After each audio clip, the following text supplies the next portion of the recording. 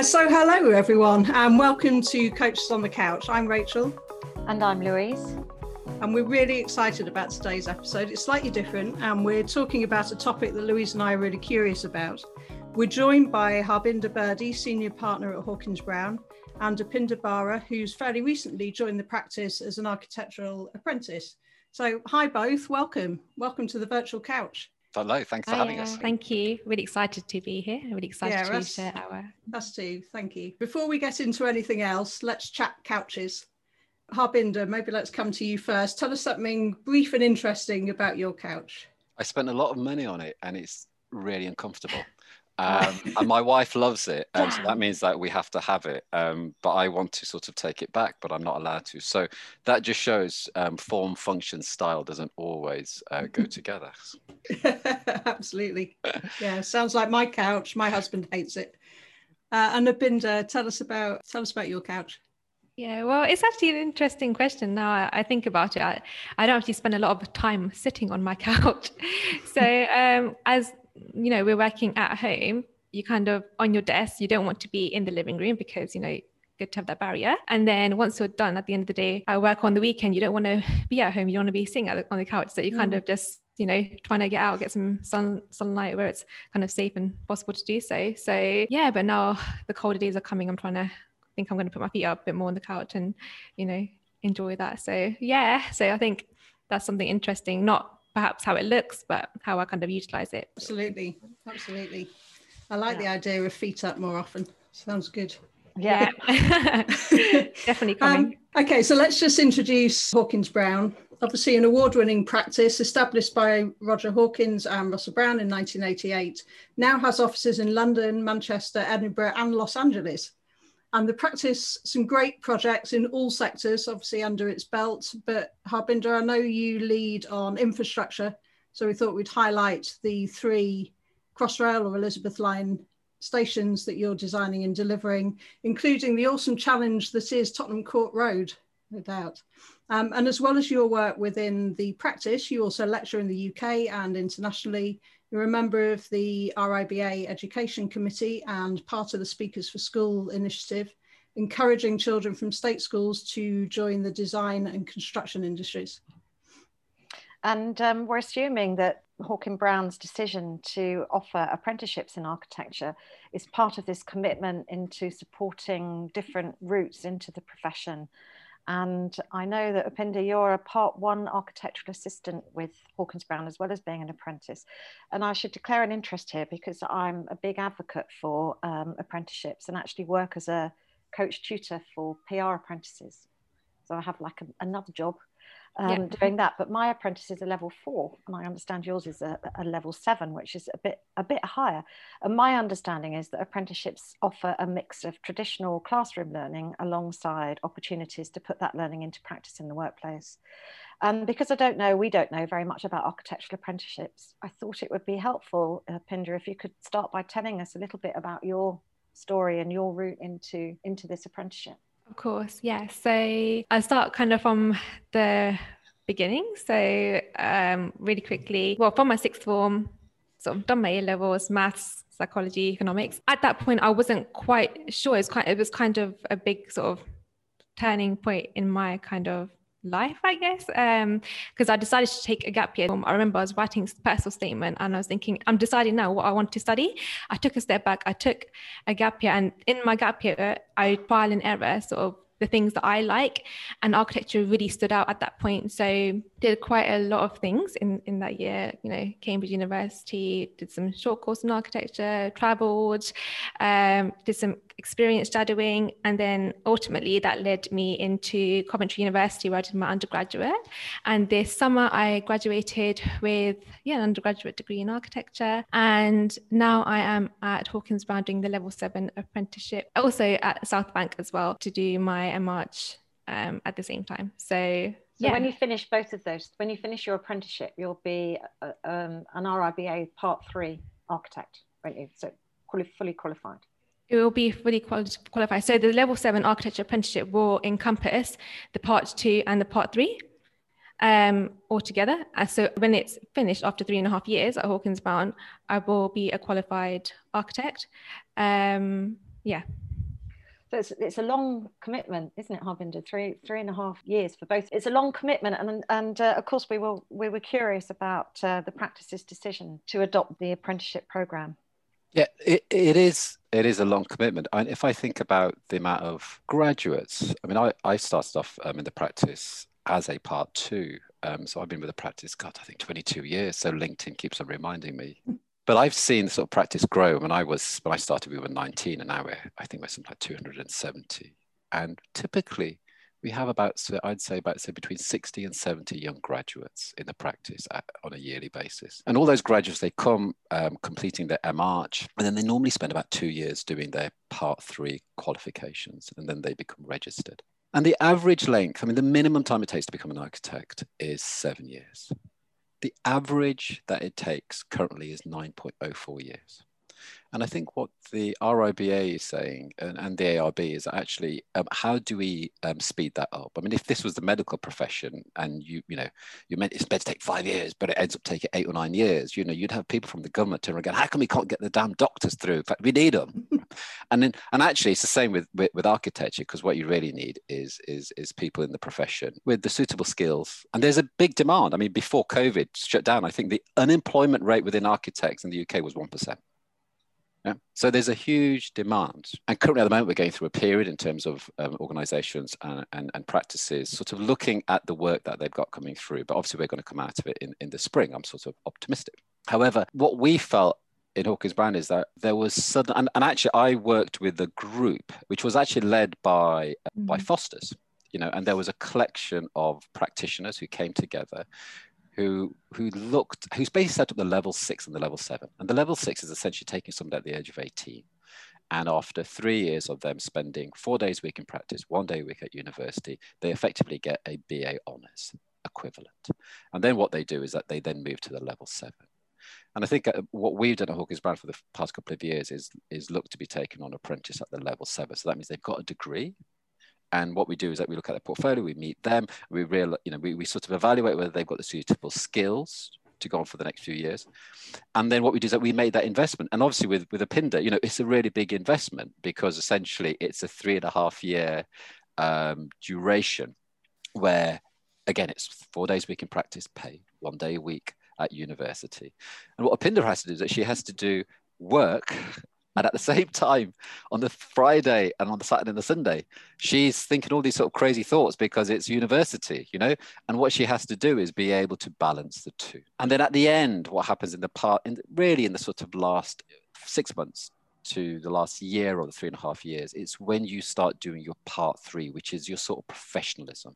It's about practice, management, law, contract, etc. And there's meant to be a gradual glide path to that. Whereas if you look at currently at the moment, when people do their final part 3 examinations, I would say it is probably the most stressful time in their professional careers. Why? Because they do all the examinations and then they have a 45-minute interview with 2 practitioners. And it is in the gift of those 2 practitioners whether they, how can I say it, become an architect or not. Now, I've been a part 3 examiner for the past 20 years. And so I sort of mentor the part 3s, and I think our pass rate at Hawkins Brown is 99.97%.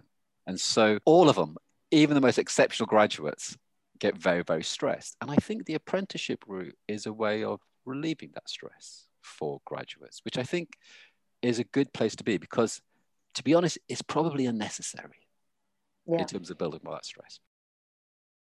How is that, Harbinder? How do you balance the two? I mean, I'm fairly new to Hawkins Brown, fairly new to South Bank as well, doing the MArch. From what I can say for the past few weeks, I think, in all honesty, if you're interested and if you like a variety within your working day or your week, you like tackling tasks for different information, different parts of your sort of creativity, then I think it's enjoyable rather than challenging. To some extent, it is those 4 days when you're in practice. It is some of the projects, the project that I'm working on, it is quite demanding, especially when you're new, especially when you're working from home. There are a lot of challenges, and when you finished and you realize, okay, it's the weekend, it's time to chill.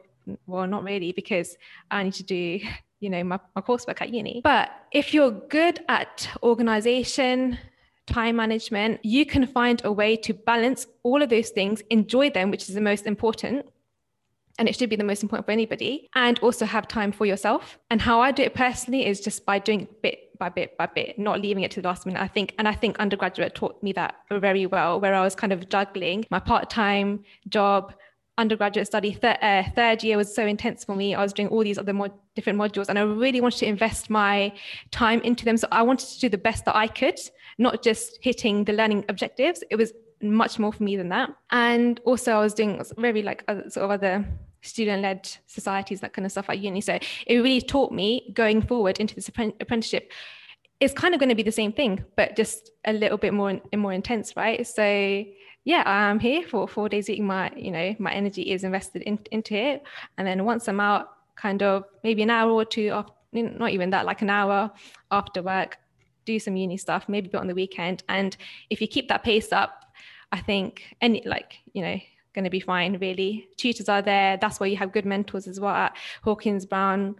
So you don't have to have the unnecessary stress that Harbinder was talking about earlier. I guess that mentoring role, obviously this is a podcast fundamentally about leadership, but I guess that mentoring role, when you've got apprentices who are doing that juggling and meeting those challenges of both university and working in practice, is really important, because you don't know what's going on when they leave, obviously not the one we have here present, but how stressy they can get. And you have to look out for their mental well-being as well, that they're not actually pushing themselves too hard. And I guess that does make more of a challenge, does it, for mentoring, Harbinder? Yeah, I mean, it does. I mean, I've been sort of reflecting on this, and I was just thinking about, I think people always talk about sort of like bias. I mean, it's what you talk about as coaches, as in the exposures you've had, you've got to be sort of mindful of them. And actually, I would say that I probably am not really equipped to be a great mentor in this sort of situation. I mean, I think I grew up in Thatcher's era. Yeah, I grew up in the sort of like 80s. We went to an environment at university there was a long hour culture.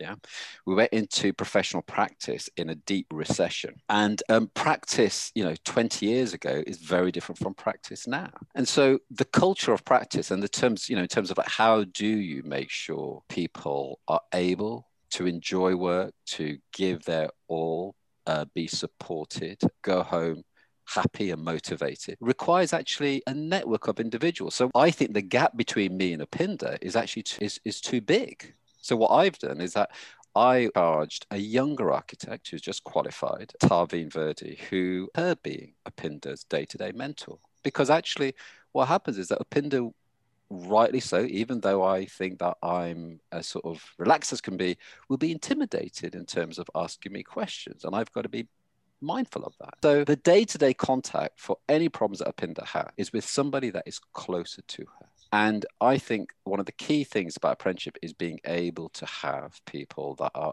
closer in terms of that sort of social age space, because they've been through that journey more recently and they understand. I really don't. So I very much as a mentor have an overview where Tarveen reports back to me just in terms of the challenges that are being faced and how what we can do as a practice is support the apprentice. That's really interesting. How do you see that, Upinder? How do you see this?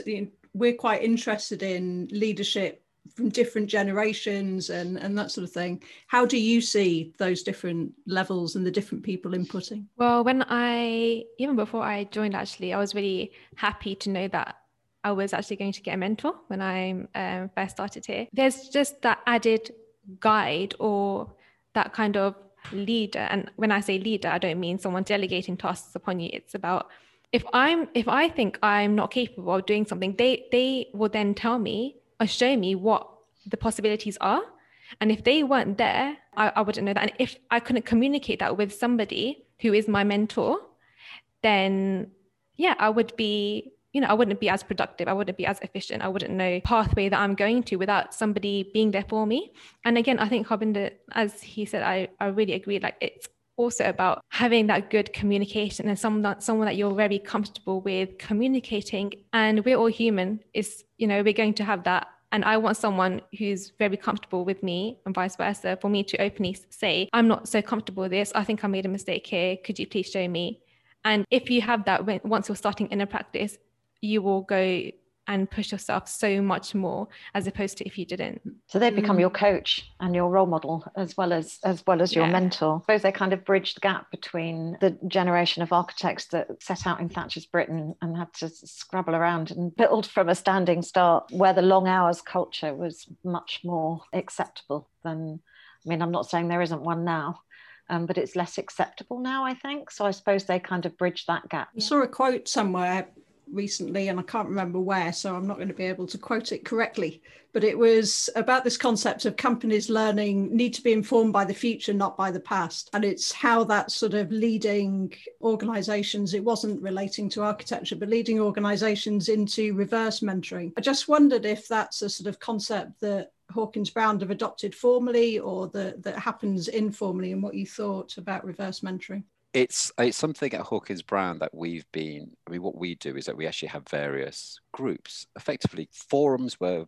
people from different age groups, backgrounds can actually come together to share their thoughts about the practice. So we have a practice management group, so essentially a board, but we actually have one which is called the Junior Practice Management Group. So essentially it's young graduates, etc., young architects coming together, and they've got an open forum, and they actually get a budget. They actually get a pot of cash to say, okay, what do you want to do? You spend it. It's entirely up to you guys there. What happens is that there is a reporting line, there's a communication channel, one from the board all the way down to the junior PMG, but then also the other way around. So we go, actually, you mean like 40% of the practice want us to have more plants?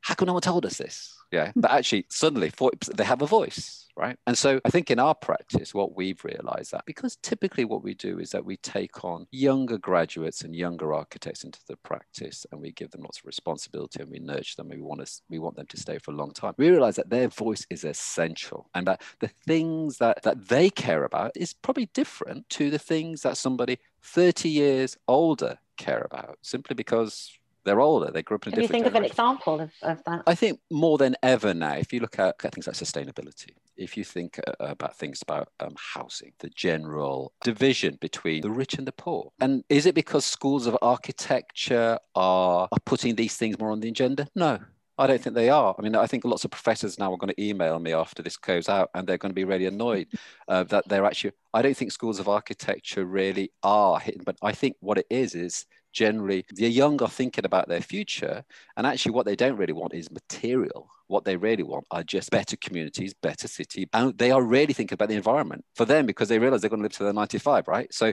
guess what? In 20 years time, if they don't do something about it now, it's going to hurt. Whereas if you're sort of 50 plus, it's sort of not on your radar. And I'm sure these conversations are happening at the dinner table with 56-year-olds when their kids come back from university. I'm sure those conversations are happening. What we want to do in practice is just have those conversations, be up and say, as a practice, how can we listen to this and shape the future? Because we're able to shape the future. We have that responsibility. We're in the position of privilege here, because we are able to do something that will improve the way we live. Yeah. And I think for us at Hawkins Brown, that is one of our key drivers. And actually, that's what keeps people within the practice, because what they realize is that actually this is a concern, and this is how you're looking to address it. And you're willing to have that conversation. I'm interested in your view, Upinder, of leadership. Sort of from Louise and I coach a lot of managers, leaders who tend to be, well, certainly older than you, often younger than me, but who are struggling to connect with and retain younger talent. I just wonder what you would say to people like that. Connecting to younger people, retaining their talents. I think one big thing I want to say as well is homeworking. I think that is because, I've entered this practice now from home. So where I have day-to-day conversations with my mentor, that's absolutely fine. But what about the other things that I could learn from people in the practice are a lot more well-informed than I am about certain things that I miss out on those conversations as well, because we're communicating via Teams, Zoom. That's brilliant, but it's a one-way conversation. There's no one that's sitting on the other side to butt in and say, hang on, what about this? Because it's only, it's me and the other person on the screen, right? I think that is quite a bit of a challenge. But again, like Hawkins Brown, since I've been here for the past few weeks, it's not just the mentor's job to cater and sort of, like you said, retain the creativity amongst us, or communicate effectively. It's the whole practice's responsibility, and it's the whole studio. And that's why every sort of couple of weeks we have these kinds of meetings on Zoom where it's kind of a bit more informal, and we get to know everybody and we get to engage with other people. And I think that's absolutely fantastic, even when it's not associated with work. So even recently we had like a sort of show and tell amongst all of us where it's completely irrelevant from work. We just get to know each other. And had we not had that, again, it's just a two-way conversation. It's not everybody, right? But I do feel as if we were in the studio, it would be hearing other conversations in the background. I think that's just as important. And I want to give a really good example as well. Once, a few weeks ago, I did come into the studio not on my studio day. So I was kind of just sitting by myself and I could hear like the urban design team doing their sort of presentation behind me.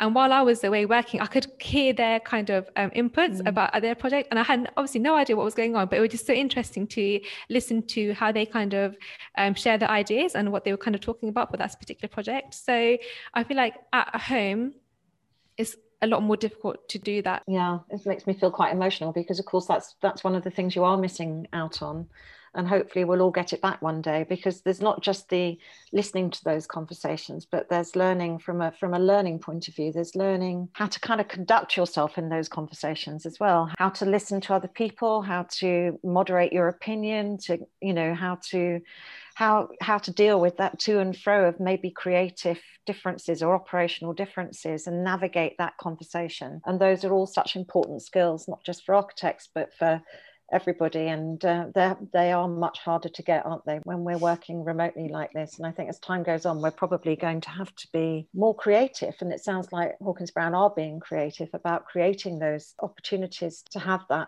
creative debate that is all part and parcel of studio and office life. Yeah, I agree. I mean, I think I've been talking to lots of other practitioners, because I think we've been going, God, March, it's been about 6 or 7 months now, 7 months. And it looks as though we've got another 6 months of this in some shape or form. It looks like spring is when we're really going to come out of this. They're really feeling the strain. They're really feeling the strain. I think at first the industry was, it's fine, it's business as usual. We're fine, we're all connected. We've got these computers, etc. The reality is that actually, especially architecture, and when I look at other disciplines, I think in architecture we do. I mean, I did a talk with Julian Demetz of Demetz Forbes. We do an annual talk at Westminster University, and he was saying how, apparently, I don't know if it's true, but I think you guys will know this. When you're with somebody, your heartbeats actually go into sync. And I sent a tweet saying, I wonder if like the tech people are going to weave this into the software, you know, in our team, suddenly, you know, through an app you've got on your wrist. And so suddenly, and I do think that what has been happening over Teams is that your point was, you know, is so valid in terms of that sort of empathy. How does that leap through the waves through Zoom and Team?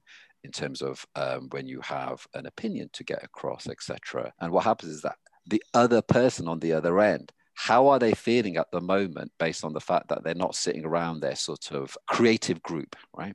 Where normally, you know, they're drawing something, oh no, have you seen that, etc. Well, just what Upinder was saying, you know. And so suddenly what happens is that through osmosis, you're sort of becoming stronger because you've got this sort of family, you've got this network around you, that's your village, right? Whereas now what's happening is you're in isolation, and then 3 days later, you're having a meeting to talk about something creative. That goes back to the university days. That's what happens at university, you know, then you pin up, etc. So in a way, what happens is that everybody has to work really, really, really hard, you know, in terms of like how you communicate. But I think as a profession, we thrive off being together as a collective, even in those practices where there is a very strict hierarchy where no one really talks, right?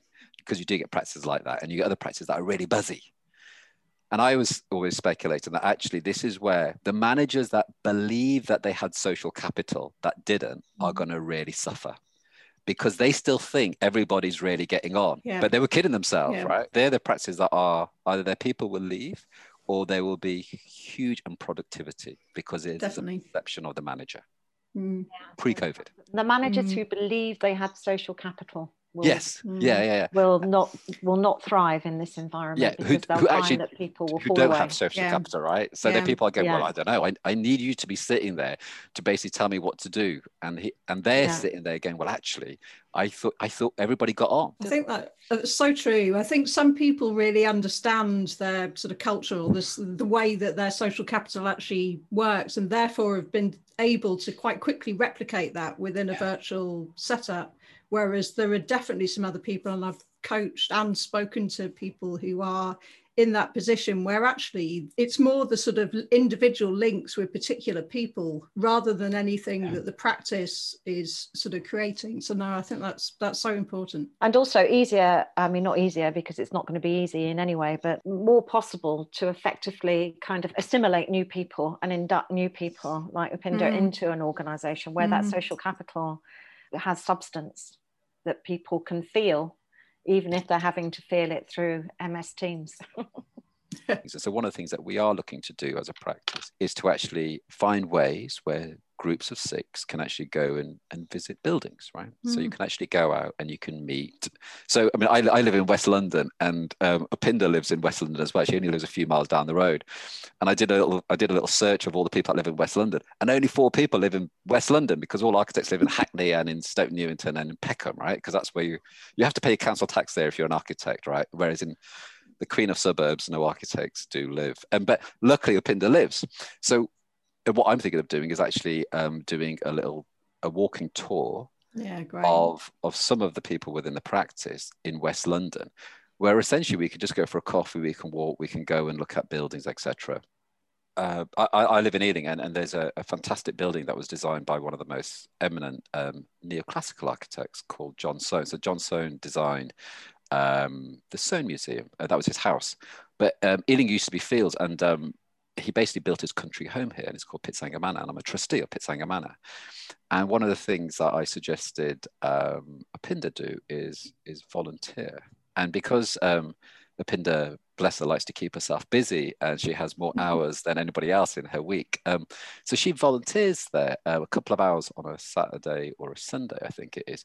But in a way, it was an opportunity. And actually, there's several architectural graduates within Ealing that now volunteer there, because I'm encouraging some of the younger people that are actually within the profession to be part of this sort of seminal building. And actually, in a way, it's great because they get out of the house and they're in this beautiful thing. And what they're able to do is to talk to visitors about why this building came about and what inspired them.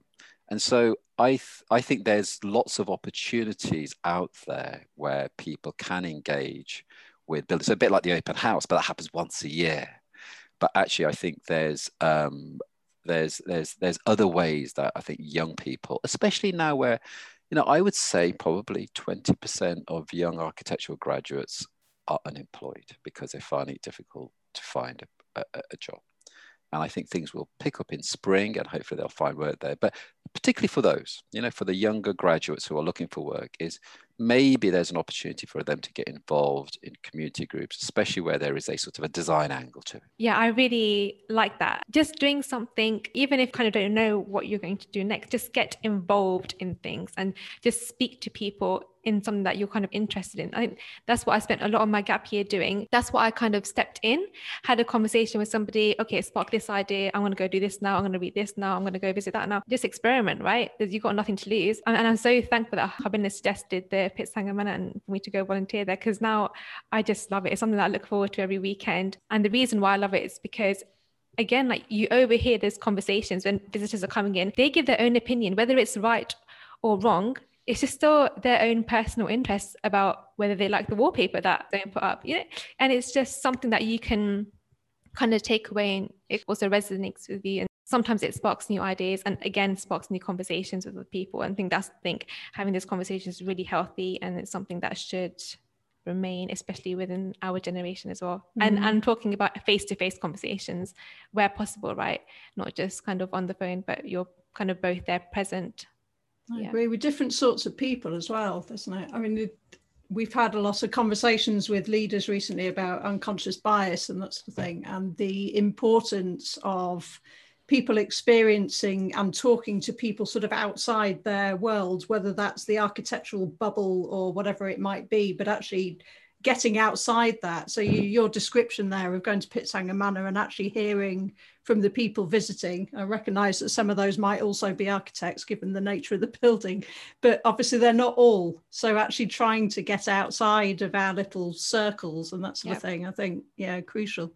I mean, I think that's what you find, especially with social media. And I mean, if you look at the algorithms that the sort of technologists in California are creating, essentially they're creating echo chambers, right? So what happens is that you just effectively, the reason why you read the paper that you read is because essentially you agree with it all. What you should really be doing is you should be reading the paper that effectively is politically not to your liking, right? That's what you should be really doing, but you never do. And actually, granted, in Pitsangamani, you can imagine you get lots of architects, but actually you get the community as well. Ealing is a borough of 360,000 people. So what we're really trying to do is open it up, right? Open that space up. And it's about having a whole range of opinions to enable you to inform your own. Yeah. And I guess that's one of the things that builds social capital as well, is bringing in that range of opinions and voices, so that you don't have a few dominating ones who feel that everybody should share their opinion and their approach and their way of doing things. Yeah. And also I want to add, just to go back to sort of the initial point of having a mentor, like I'm speaking to my mentor about, X, Y, and Z, but it's not just a one-way conversation. It's not just us two, and I'm not allowed to talk to anybody else in the practice.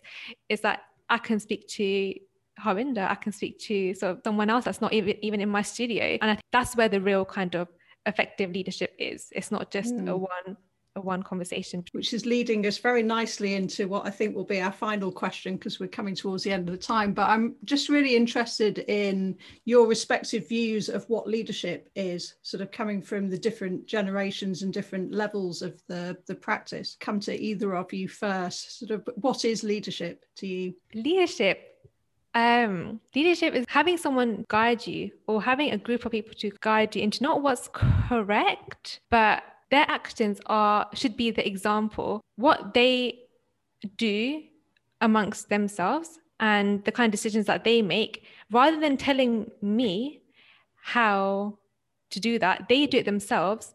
I watch and I learn, and then I do it. They do it. I see it. I put it into practice. Where I make the mistakes, they intervene, and then we grow. And not being scared, creating an environment where you're not scared to share your opinion. That is so important. And I think it goes back to what Harbinder said earlier about, not being intimidated, because if you're not comfortable to approach somebody and ask them, then you're never going to get anywhere. So it's about, I think that's where good leadership actually comes into place. That's great. Thank you for sharing that. It sort of brought together actually a lot of what you have said throughout the podcast, I think, about the framework, and I guess you're talking a little bit about role modeling and that sort of thing there, where you're watching something happening and then you're trying it yourself, but with the freedom and the space perhaps to make a mistake, to ask questions and those sorts of things. I think that's great. Thank you. Yeah. And Harbinder, your thoughts?